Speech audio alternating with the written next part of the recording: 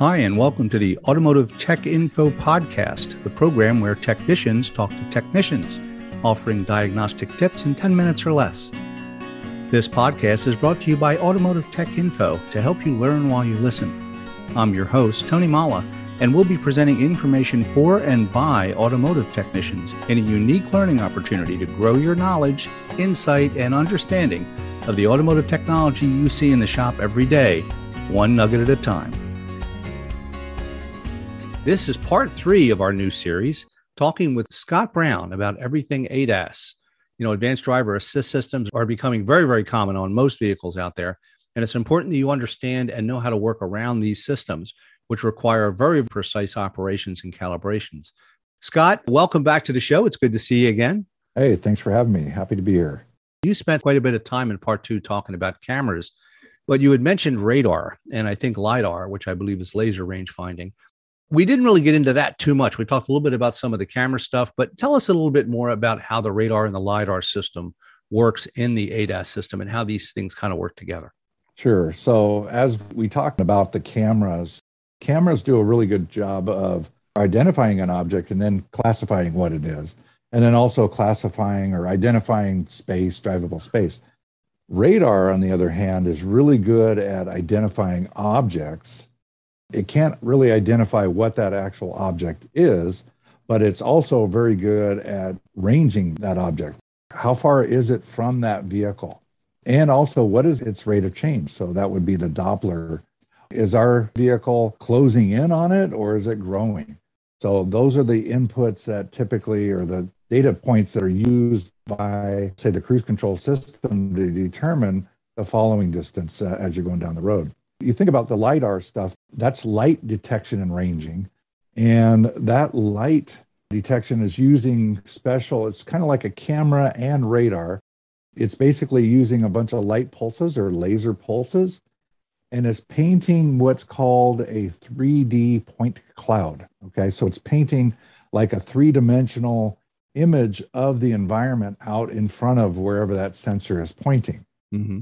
This is a relatively newer technology that's being deployed on automobiles. It's a very expensive technology, so you're probably only going to see this on higher end vehicles.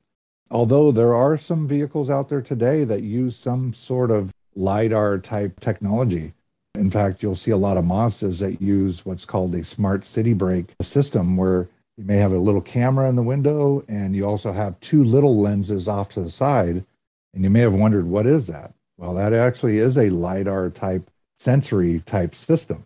But back on that, the radar could actually send out 2 different type operations where it's basically broadcasting kind of a short range sensory, and then it could actually have a long range type operation embedded in the same unit.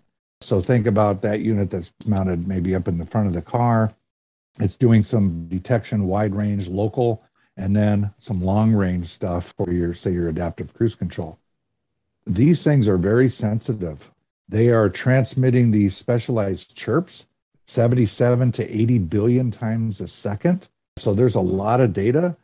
These units can track multiple items at the same time. So wow, I've seen data on the back end, and I've got demo boards that I use for training, and you can see that it could track maybe 20 or 30 different objects that are out in front of the vehicle and keep track of where these things are and where they're moving. So there's a lot riding on those sensors.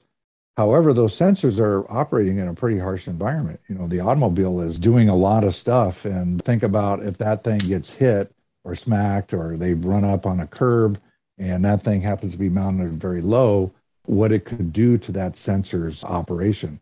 One, it can bend the bracket, move it slightly off of its original configuration, and it could cause some aiming problems, could cause deficiencies in the way that the vehicle is behaving. In some cases, you may have a warning light, you may not have a warning light, you may just have a complaint from the consumer about the system doesn't seem to work quite right or what have you. And this is where the service professional is going to have the knowledge and resources to figure out what it is that they need to do to address that particular problem. As you move forward with technology, you'll see some manufacturers are now realizing that that radar that was mounted up in the front of the vehicle in that high risk area, they have now moved that up into the windshield. And in fact, there is one manufacturer that has combined the camera and the radar together all in one unit, along with the ADAS computer, so that they're basically minimizing all the processing and combining all that data together. And so now that radar sensor is out of harm's way. So a minor little front end collision doesn't necessarily mean that that radar sensor has to be replaced, like the one that was up in the front of the car. A lot of times when you see these radar sensors, if you look closely at the language, it says do not drop on them. You know, that do not drop means that if it got hit, you're going to want to have to replace that, or you're going to want to replace it prior to doing any type of service work on the vehicle. Second to that, some cars actually have multiple radars. So they'll have a single in the front. They may have two in the corners that are looking out to the side. Then you may have units in the back that are monitoring like the blind spot. So again, this is all part of a sensor suite. So we need to always think about raising our situational awareness and understanding what systems, sensors, and operational characteristics that particular vehicle has, so that we can return that vehicle to 100% operation when we're done servicing it. We'll return to our interview after this word from our sponsor. Automotive Tech Info provides professional technicians with a regular diet of repair information on BMW, Mercedes-Benz, Nissan, Toyota, Volvo, Volkswagen, Audi, Porsche, and more. It's free access to technical knowledge and insight from professional technicians for professional technicians. Simply register at www.automotivetechinfo.com to gain access to our database of technical wisdom that is easy to use and searchable by keyword, vehicle manufacturer, or publish date. It's a convenient technical resource to keep you ahead of what's coming into your shop every day. For more information, visit our website at automotivetechinfo.com. And now back to our interview. You imply that the location of these things is very, very sensitive and very, very precise. So even minor damage would cause that sensor to be useless if it's any kind of impact at all? Yeah, I've seen cases, and I've got a lot of colleagues out there that do calibration, and they'll get the car after there's been some repair done to it, and they're trying to carry out an operation, so trying to calibrate. And when you put the vehicle into a calibration mode, whether it's for the camera or the radar, usually the unit's going into a specific, maybe a high sensitivity mode. You are putting specific targets out at a specific coordinates in front of that vehicle, and you're hitting a button so that it can basically get a new reference point so that it can calibrate. I've seen cases where the calibration just won't complete, and they end up making a call, replace the radar sensor, and then the calibration carries out. I have one example where a very expensive unit on a BMW was done, and they got permission. They did it. It was a collision. They got permission to take the radar sensor apart, and you could see on the inside, this thing had so much percussion on the inside that it dented these little shields that were over these SoCs, these system on chips, that were inside of that circuit board there. So there's a lot that can happen in a minor impact on these vehicles. You know, electronics are wonderful, but the only thing they can't take is a sharp impact. Exactly. Anybody who's dropped a cell phone gets it. Yeah. Well, that's interesting. And it seems to, once again, reinforce the fact that you need to be extremely careful and precise. When you're working around these type of sensors, the radar units, are there any special precautions that we need to take or anything? How do you deal with that? Yeah, you need to be careful. I mean, a lot of times the wiring connector, if you look at these connectors and the wiring, very, very small gauge wiring. A lot of times you may have two CAN networks, two balanced CAN type networks there, right, a power and a ground. And you need to be careful with those connectors and make sure that those wires don't get tugged and pulled on. If you do have to take it off the car, just make sure you take it off the car and you set it aside. Don't throw it on the bench. Because you could actually create a problem by throwing it on the bench.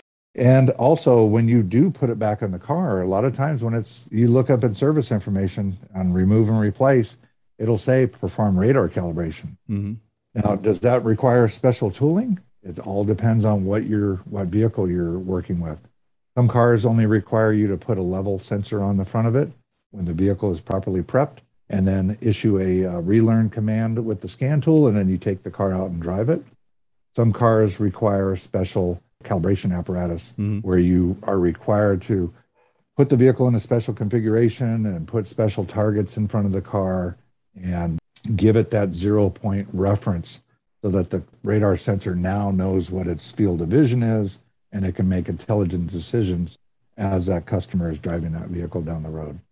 Well, anything that needs to be calibrated properly, and hold that thought, because that is going to be the subject of part 4 in our series, because calibration seems to be everything when it comes to ADAS systems. And frankly, that is the more likely type of service that most technicians are going to perform on these vehicles. It's important, I think, when you're looking over a vehicle to look for things like the bracket that the sensor is mounted on. If there's any damage to that, that could be a clue that you should really take a closer look at these sensors as well. Is that correct? Absolutely. Yeah. And usually when you buy a radar unit specific for a vehicle, it will typically come with a complete bracketing mechanism, because the bracket usually has some sort of adjustment. Right. They're wanting to ensure that all the geometry is correct so it can go back together properly. Well, this is fascinating stuff, and I'm looking forward to continuing our conversation. Scott, we're going to leave it at that. I'll look forward to talking with you next time in part 4 when we start talking about calibrations of ADAS. Thanks again, and we'll talk to you next time. Great. Thank you.